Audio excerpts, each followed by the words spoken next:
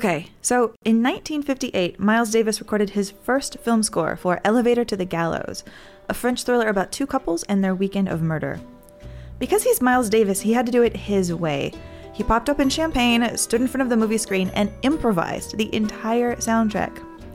In that moment, Miles turned film into jazz. The next year, he released Kind of Blue and got really famous. And the director Louis Malle eventually got famous too, with movies like My Dinner with Andre and Au revoir les enfants. But Davis wouldn't make his own movie debut until 1988, when, mysteriously, he agreed to be in Bill Murray's Christmas comedy Scrooged. No, really, stay alert. Miles Davis has a 17-second cameo playing We Three Kings on his trumpet. Welcome to Skillset. Let me take a minute to introduce myself and the show. I'm Amy Nicholson, the chief film critic of MTV News, and the best part of being a film critic is that when you write about movies, you wind up writing about everything. Love, war, politics, table tennis, Greek gods, Cuban dictators, dogs who can play basketball. I became a film critic because I'm fascinated with how movies reflect and shape our world.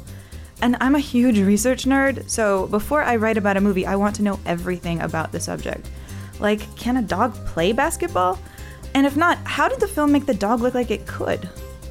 Skillset is the podcast where you and I can ask those questions. This is the podcast where every guest is an expert, and every week they teach you and me a new way to look at the movies. We're going to talk to three types of experts. The people in the credits who deserve more credit for creating the world we see on screen. The stars whose personal obsessions give us a deeper perspective on their work. And the experts in the audience who understand a film in the way the rest of us might not. Like our first guest, jazz trumpeter Ambrose Akinmusire, who weighs in on the new Miles Davis movie. Also ahead, we'll ask the hairstylist of the boss what makes boss hair. And we'll bunker down with actor Sholto Copley to talk about how Robin Williams affected his career, even though they never met. I want my fucking MTV, yeah? That's all in this week's episode of Skillset.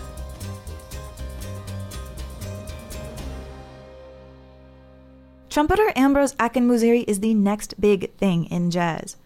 The New York Times called him bracingly original, and he's won every major award.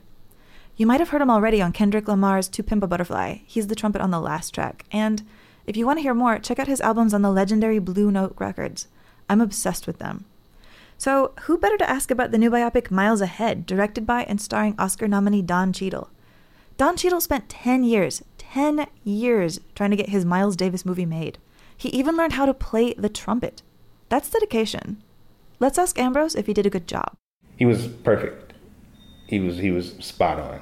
So, I mean, when I think about something like Mo Better Blues with Denzel playing a trumpet player, I would say Don Cheadle was probably way more on point with the trumpet playing. I could tell that he actually plays trumpet. Because, yeah, trumpet looks so easy. It's an instrument with 3 little buttons. Yeah, that's what actually makes it really hard. You know, it's not like a piano or a drum where you put your hand down and that's the sound. Yeah, and in this period, there's a moment where he picks up a horn and you think maybe he's lost the ability to play. But he got it back. Like, how did he do that? Yeah, lots of practice. Trumpet is vicious, man. It's if you don't practice for one day, it's almost like you're a beginner again. But that's the thing I really love about it. It really weeds out the people who are serious, you know, against the people who aren't serious. For me, I have to practice a minimum of 3 hours. Like, that's a bad day. That's 3. That's a bad day. 3 is like if I'm just trying to maintain or not go backwards. If I'm really trying to work on something, like we're talking 5 hours at least. You know? For the Miles in this film who's been off for maybe 5 years. Yeah, I don't know how he did that. I mean, he would have to sit down. I mean, I don't know. Everybody's chops are different, but it's definitely painful, and it's definitely because it's muscles, you know, and it's muscles and it's coordination. That's the thing that most trumpet players actually don't know. It's the muscles and coordinating the muscles with other muscles. Then it's also air, and you know, your lungs get weaker. You know, your lungs are muscle. You know, if you don't work them out, it's hard to hold a note. You know. So that's so fascinating because you don't see his progress towards his comeback in the film. You see his comeback a little bit, but you don't see him working towards it. But that makes me have respect for what must have happened and what we don't see off exactly. stage. Yeah, I think it's probably a good decision that you don't see the behind the scenes of the comeback, because it's very boring, monotonous practice. You're just holding notes, sitting in one place. It's very boring. That'd be one montage. Like, Yeah. I'm picturing that montage now. A lot of cursing, throwing the trumpet around. Yeah, it's a hard instrument, really. Now I gotta say this, because we have two jazz biopics that just came in movies. We have Miles Ahead, and we also have the Chet Baker one starring Ethan Hawke that also is coming out.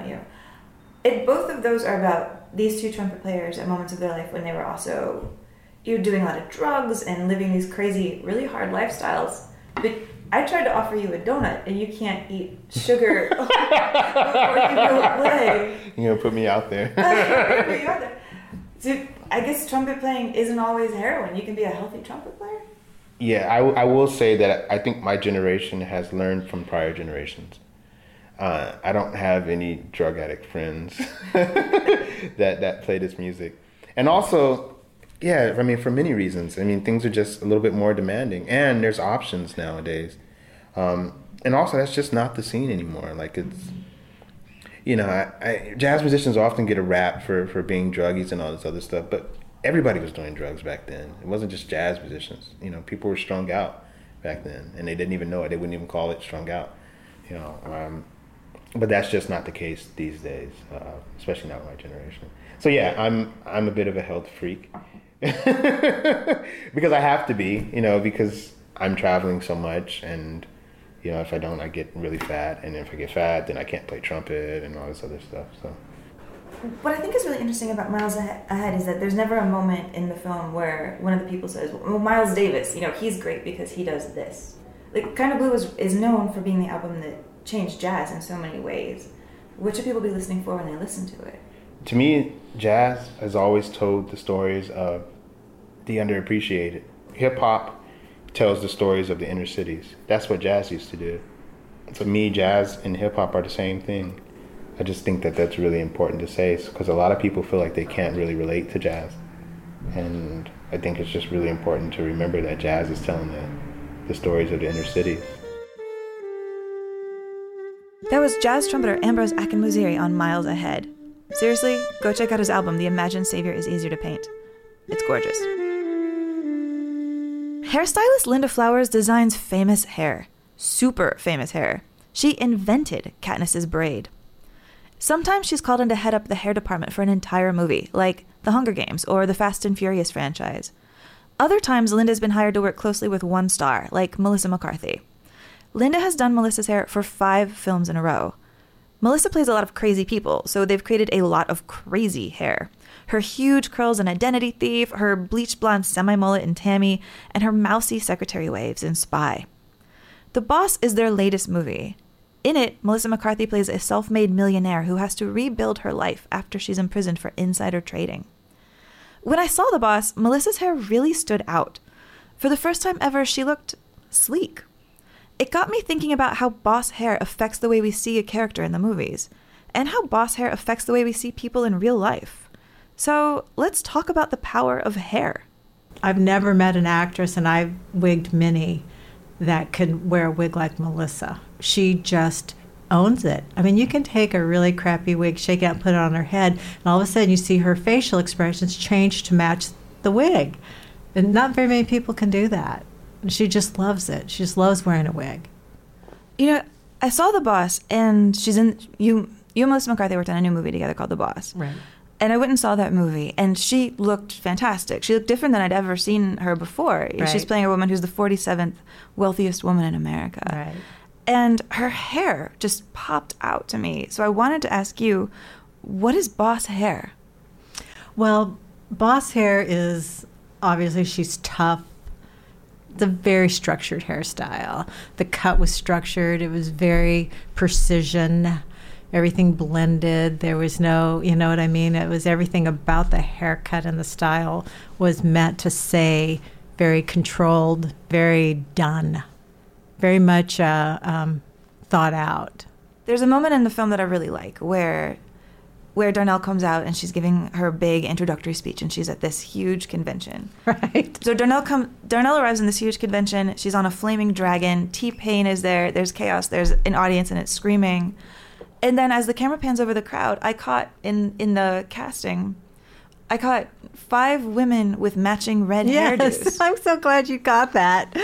That was, because it was supposed to be her groupies. Well, it makes you think how important looks are to people, or how they want to just wear that skin, even if that's what a boss looks like. They want to be her, so they put her hair on. Right. It's her groupies. It was great. I'm so glad you caught that. Because Melissa really, we have the same thought that you should have an immediate impression of the character the minute you see them on screen before they even talk or even get into the movie. And so that's why hair is very important to her, because makeup and clothing you take off at night, and you can switch according to how you feel that day, right? If you in jeans, or if you're going out for a party, the clothing that you wear are different. But your hair lives with you 24/7, so most people want to have it represent them in some way. And that's when wearing a wig is so nice, because you may not have the hair of that character. So we can create that and give you that exact, if you want to say stereotype hair, we can give you that. I find that so interesting, because yesterday, as I was getting ready to talk to you, I saw a speech from Barack Obama that he gave yesterday, and he was talking about the 2008 presidential election. And he said a thing I thought was so interesting. I wanted to read it to you and get your thoughts. He said, talking about Hillary in 2008 when they were campaigning against each other, quote, "She had to do everything that I had to do, except like Ginger Rogers backwards in heels. She had to wake up earlier than I did because she had to get her hair done." It's true. It's so true. If you're in a certain profession, it does give them a quick read on you. And, if, she has to be taken very serious. It's just, it's like Michelle Darnell's hair is done. It's coiffed and done. What do you think of Hillary Clinton's current hair? Is that great boss hair?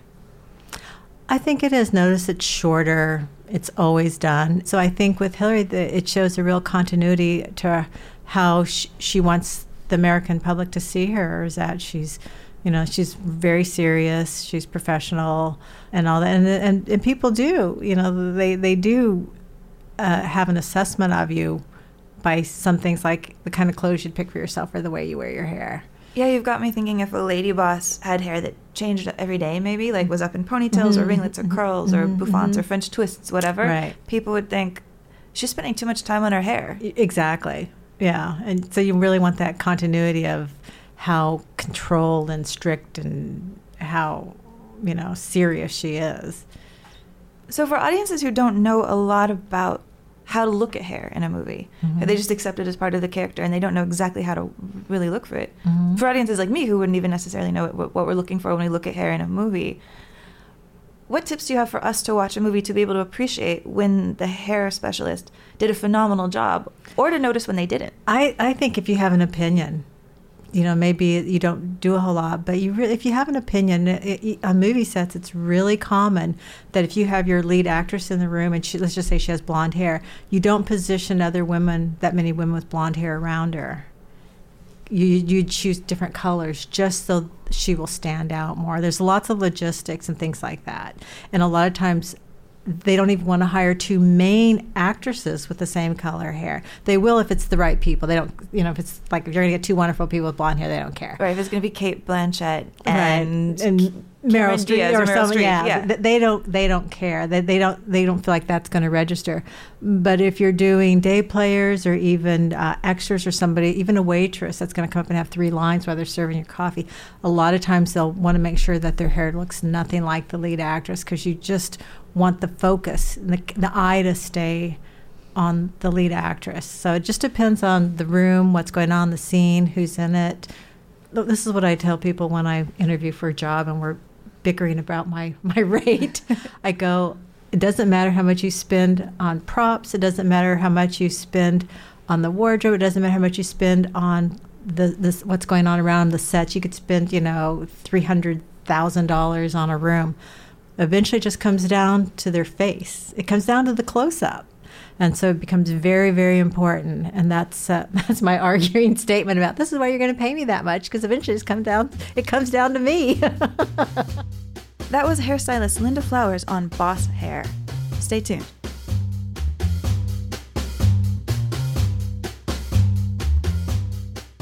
Sholto Copley became a worldwide star with his very first film, the South African sci-fi flick District 9. He's what they call a live wire, a fast-talking actor who's used a different accent in every movie he's made. Elysium, Maleficent, Chappie, and his newest film, Hardcore Henry, which is one of the strangest and most hectic action films you've ever seen. In Hardcore Henry, Sharlto plays Jimmy, a shapeshifter who changes personalities and voices every time he dies. And he dies a lot. It made me think of Robin Williams, and then I heard that Sharlto's favorite actor was Robin Williams. So I wanted to hear more about what Robin meant to him. Not to sound creepy, but I saw that, when Robin Williams died, on your Facebook, you posted a picture of Dead Poets Society. Yes, that's right. Yeah. What made you pick that? It was probably the film that had the single biggest impact on me in my life. The scene where he's looking at the kids, the pictures of the black and white photos of kids that were in the school before and are now gone, when he does the whole scene that's leading into Carpe Diem, seize the day, boys, make your lives extraordinary. That scene, if I had to choose a scene that impacted my life and that sits with me, repeatedly comes back to me, it would be that scene of the concept of seizing the day and making your life extraordinary and living by that. I've never been more inspired by anything in a piece of media in my life. Can you do an impression of Robin Williams? No. No, I can't.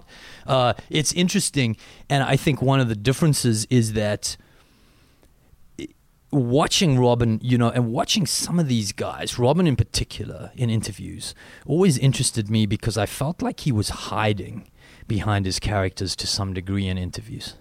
I felt like there was a veneer that he could hide behind. I related to that as a teenager. Like if I was doing this interview as a teenager, I would just be doing one voice to the next.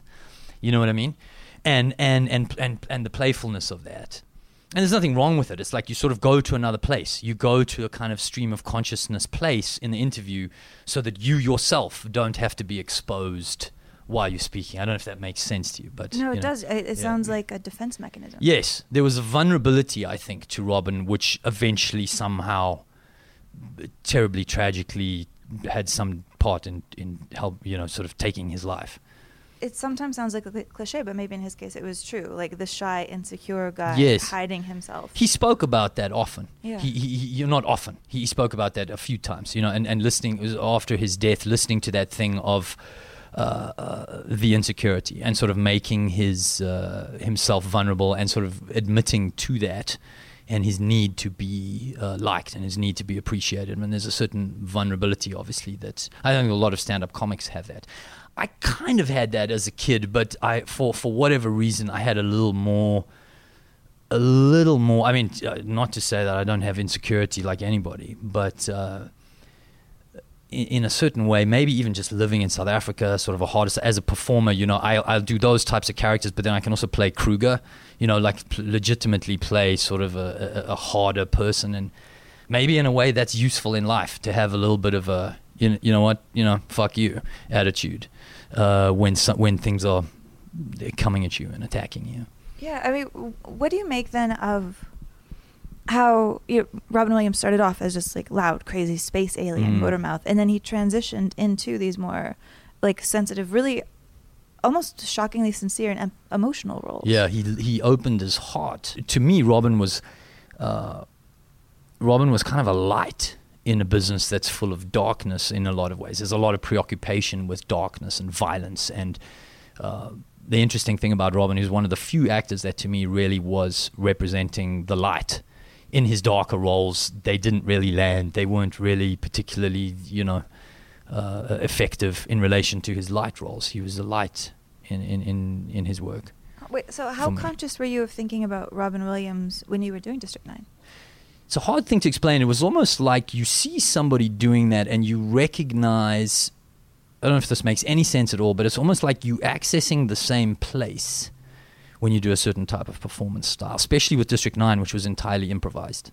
Especially there, when you're in the improvised space, you are sort of trying to draw from the same creative place. You're actually shutting your own brain off and you're sort of allowing, they call it stream of consciousness kind of for a reason, something's kind of going through you. That's the sort of connect point for me with the guy and my work, I would say. Aside from, that's an inspiration, but it's not like I see you and I want to be like you. It's like I see you and you help me see what I am. And in his case, help me see what the vulnerabilities are that I might be exposed to. You know, when I heard of his death, you know, I cried, frankly. But it was also like a warning for me when I heard, for example, that he had been very affected by, you know, negative internet stuff with him. You know, when I thought, like, this is Robin Williams getting upset about people talking shit about him on the internet. Something I think also clicked over in me and said, protect that. You know, never let that get to you. Never let that negativity get to you too much. I don't know how much I want to give away about the character Jimmy that you play in Hardcore Henry, but you play many, many, many different versions of Jimmy. Yes. Is that fair to say? I saw this film in Toronto when it premiered, and it was insane. It brought the house down. Yeah. What can you tell people about Jimmy that you feel like isn't a spoiler? Well, I mean, it's different versions of the same guy is, I think, the interesting thing. You know, so in terms of what you could get away with the voice and the accent and like how different you could really go between each one, was a unique acting challenge for me. To just play like 10 completely different characters is one thing, and it's something that for me would have felt relatively easy. To have to do 10 that sort of are related to each other in the way that they turn out to be related in the film was the tricky bit. Now I was thinking, and maybe you'll go along with this with me. Okay. I don't think it would be giving too much away if we just gave people a taste of a bunch of the voices. So well, if I gave you one sentence, would you say it in different characters from the movie? Yeah, okay. I'm gonna pick kind of one that benefits me. Okay. Will you say I want my MTV? Oh wow, that reminds me of my youth. That reminds me of Dire Straits. And of now. So like there's different Jimmys, and we name them differently. So Coke Jimmys would be like, I want my MTV, yeah? I want my MTV, mate. Yeah, where's my MTV? It's fucking MTV. Where's MTV? I want my MTV. Do we have my MTV? Do I have it? Yeah? And then hippie Jimmy would be like, yeah, I want my MTV, yeah? And you got Coke Jimmy. Who else do we have? We have Sniper Jimmy, you know? He'd be more like, I want my fucking MTV, yeah? I was thinking actually how kind of funny it is that you did this crazy voice for Elysium. But I think because a lot of people aren't that familiar with South African voices, they might not even known it was a crazy voice. Yes. They're just like, oh, that's the way people talk. Yes. The interesting thing is I've done something like 9 or 10 movies now. I've never done my own voice. Which actually, coming back to Robin Williams, might be some sort of protection for me, if that makes any sense at all. Might be my way of like protecting me. You know, when I was saying that Robin does uses the voices in interviews kind of sometimes, I think, as a layer of protection. For me, I haven't used my own accent that I'm speaking to you in now. And it's true, like some people might not notice necessarily the difference, but they're radically different. You know, for South Africans, the Kruger guy talks suckers, you know what I mean? He's totally different, babe. And he's totally like, it's a totally different accent in South Africa. It's much stronger. It's not at all the way that I would talk. And Wikus was a very specific type of accent that is a South African Afrikaans guy that studied. You know, he studied English very well, and he tries on purpose to sort of speak it very nicely. But it's not his first language. You know what I'm saying? So I would have never guessed that it wasn't his first language. No. So his first language, so Wikus's first language is Afrikaans. So my specific South African dialect, I've never used. And I did a Free Fire, this movie with Ben Wheatley. Now I got to do another South African dialect, which was really fun, like a 70s playboy type guy, arms dealer. It was a lot of fun. You know, we played around with that. It's true. And I'm thinking about this idea you keep coming back to about disappearing. And it's making me think of you being chappy, you know, being a robot where you never see child. Getting to be a child. Which also and not having to have your face out there and stuff was cool. Yeah, it was very cool. Exactly that, and that also makes me think of Bicentennial Man. Yes, and kind of the character actor, and the more characters that I've done, and the more movies I've done, I definitely feel that it buffets you around, in terms of it buffets around your sense of who you think you are, because a lot of what you're doing is just exploring what people think they are. You know, as you put on different personalities and different voices. Oh, I do this, I start talking like this, and it gives a whole stereotype on what you think I would be and how I would behave and how I would move. It really does. And so I'm dipping into different parts. And for me, what makes that particularly tricky is playing villains or opening up darker sides to yourself. Violence and a lot of stuff which I've done, or just playing violent intensely.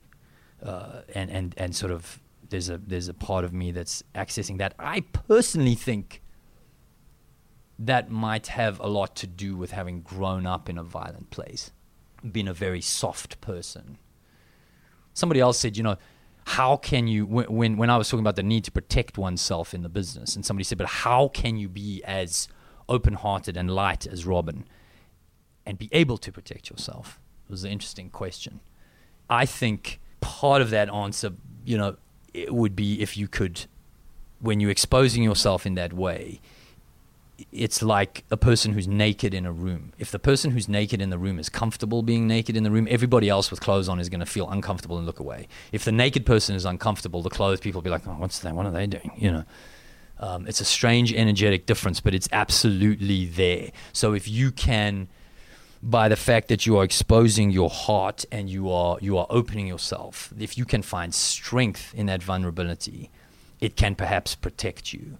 But I think it's easier said than done. You know, I find it sometimes easier to just have like an egoic thing that just clicks in there and goes, yes, I'm not messing around. Like, I come from a place that's very violent. I've been shot at. I've had, you know, very violent situations. You've been shot at? Yes. Yeah. When was that? Yeah, in South Africa, we had a hostage situation in one of our early office buildings. Guys came in and there was a whole shootout in the office, in a production office. Actually, they were robbing a film production company downstairs. I think they were actually shooting Cry the Beloved Country, I think, at the time, or Cry Freedom, or I can't remember what the film was, but yeah, a couple of situations. I had my ex-girlfriend held up at gunpoint. It's a rough place. You know, I'm sort of one of the fortunate ones, you know, where most of my, you know, all of my stories don't end in deaths. So that's good. Yeah, now I'm thinking about you making those comedy skits when you were a kid, but you're doing it when apartheid is still living. Yes. And so you sort of, on the one hand, this kind of soft, sensitive artist who's, you know, I mean, my best friend in high school turned out to be a black gay guy who killed himself. You know, and he killed himself after he went and lived with street kids for a certain amount of time in South Africa, and sort of and he wrote a book called 13 Cents. He's a well-known South African novelist before he died. His name's Selo Deka, Kabelo Selo Deka. I knew him as Kabelo Deka. He changed his name once he realized he was gay. It only happened after school. And very soft-hearted guy again. We used to play around doing characters, doing voices and stuff together. I'm kind of caught up in my head right now of thinking that you grew up maybe not knowing apartheid would end, and that you'd get a chance to do things that you got to do. Well, I grew up in a certain way blissfully politically naive, in the sense that I went to a private school very much like, you know, something like Out of Dead Poets Society or Hogwarts, you know, the British private school system, where you stand up and you say, yes, sir, yes, ma'am. When people come into the classroom, you have inter-house competitions, and you sort of brought up to believe and be expected that you are kind of the leaders of the country or the world, frankly. And, you know, that is one of the spirit of those places. And I'm very grateful for it. I had a good time at school. But even in apartheid South Africa, those schools permitted any race and any religion. So in my class growing up, there was, you know, amongst my closest friends was like, you know, Kabelo, who I would go to his house in Soweto. Only later in high school, you know, towards the end of high school, that I really realized, like, when I would go to visit him in Soweto, like, that is like, I'm not supposed to do that. Like, I would go and stay over there, and black people in that area would be like, this is the first time we've seen a white person stay here, you know, on the street. So it was, then I started to realize like how crazy it was, you know. But really for us at school, we just lived in our own bubble, you know. It was like all of us growing up in a similar culture. I think that's the important thing. The culture was one thing, so it didn't really matter if you were sort of a Hindu at home, or whatever you were at home, at school you were this kind of Anglo influenced culture and society. All right, so everybody puts on a certain voice. Yeah, not necessarily just the accent, but although, yes, that was true. Like people who would go, if you were a black guy and you went there, your accent would be different now. You can tell in South Africa, a black or Indian guy that went to that school would speak like I speak. If you went to different schools and you went to schools more in your area, then you were still black, you would still talk South African, you would talk like this, and you would say, I'm very sorry to, that this happened, and this is how you would sound. Or the Indian guys, Siraj, my good friend Siraj, and I'm still friends with a lot of my school friends, and they would all be, talking like, this is a terrible thing because I'm Indian, and this is the way that I talk, and I don't want to lose my heritage. And so only when you grow up and you leave school do you see, wow, there's like really sort of big cultural divides here with a lot of these groups. Does that really sink in for you as an adult, Well, we have to wrap up, but I do want to ask before we go, is there anything you wish you could have gotten to tell Robin Williams about what he meant to you? It's a tough one. When District 9 came out, I was very fortunate because it was very well received in Hollywood. I was being congratulated by people all over all over town. I got to meet sort of almost anyone that I wanted to meet, and I was at events, and and ironically enough, I was at the Oscars, and I was at the Governor's Ball, and I saw Robin Williams there, and to this day, I'm not quite sure why I didn't go up to him. By that point, I was very comfortable I know the film had made a lot of impact on people, and there was a great opportunity. And I remember him at the Governor's Ball, and I wanted to go up and speak to him, and something stopped me. I'm not sure what it was, but it was almost like, when I think about it now, I just would have wanted to say thank you. You helped me realize what I was, what I wanted to do. Yeah. Charlton, thank you so much for joining us. Sure, thank you. That was Charlton Copley, star of the new movie Hardcore Henry. I am so glad he could join us for this week's episode of Skillset. And I am so glad you could join us too. So tune in again next week for a new batch of experts and hopefully a new way to look at the movies. Skillset is just one of many podcasts we have just launched here at MTV. So to keep up with all of our shows, subscribe on iTunes, follow us on Twitter, and like us on Facebook at MTV Podcasts. We are brand new, and honestly, we could use some love, so join us. Also, if there is a movie question you want answered, tweet at me. I'm at the Amy Nicholson. Skillset is produced by Mukta Mohan here in Hollywood, California, the West Coast headquarters of MTV News.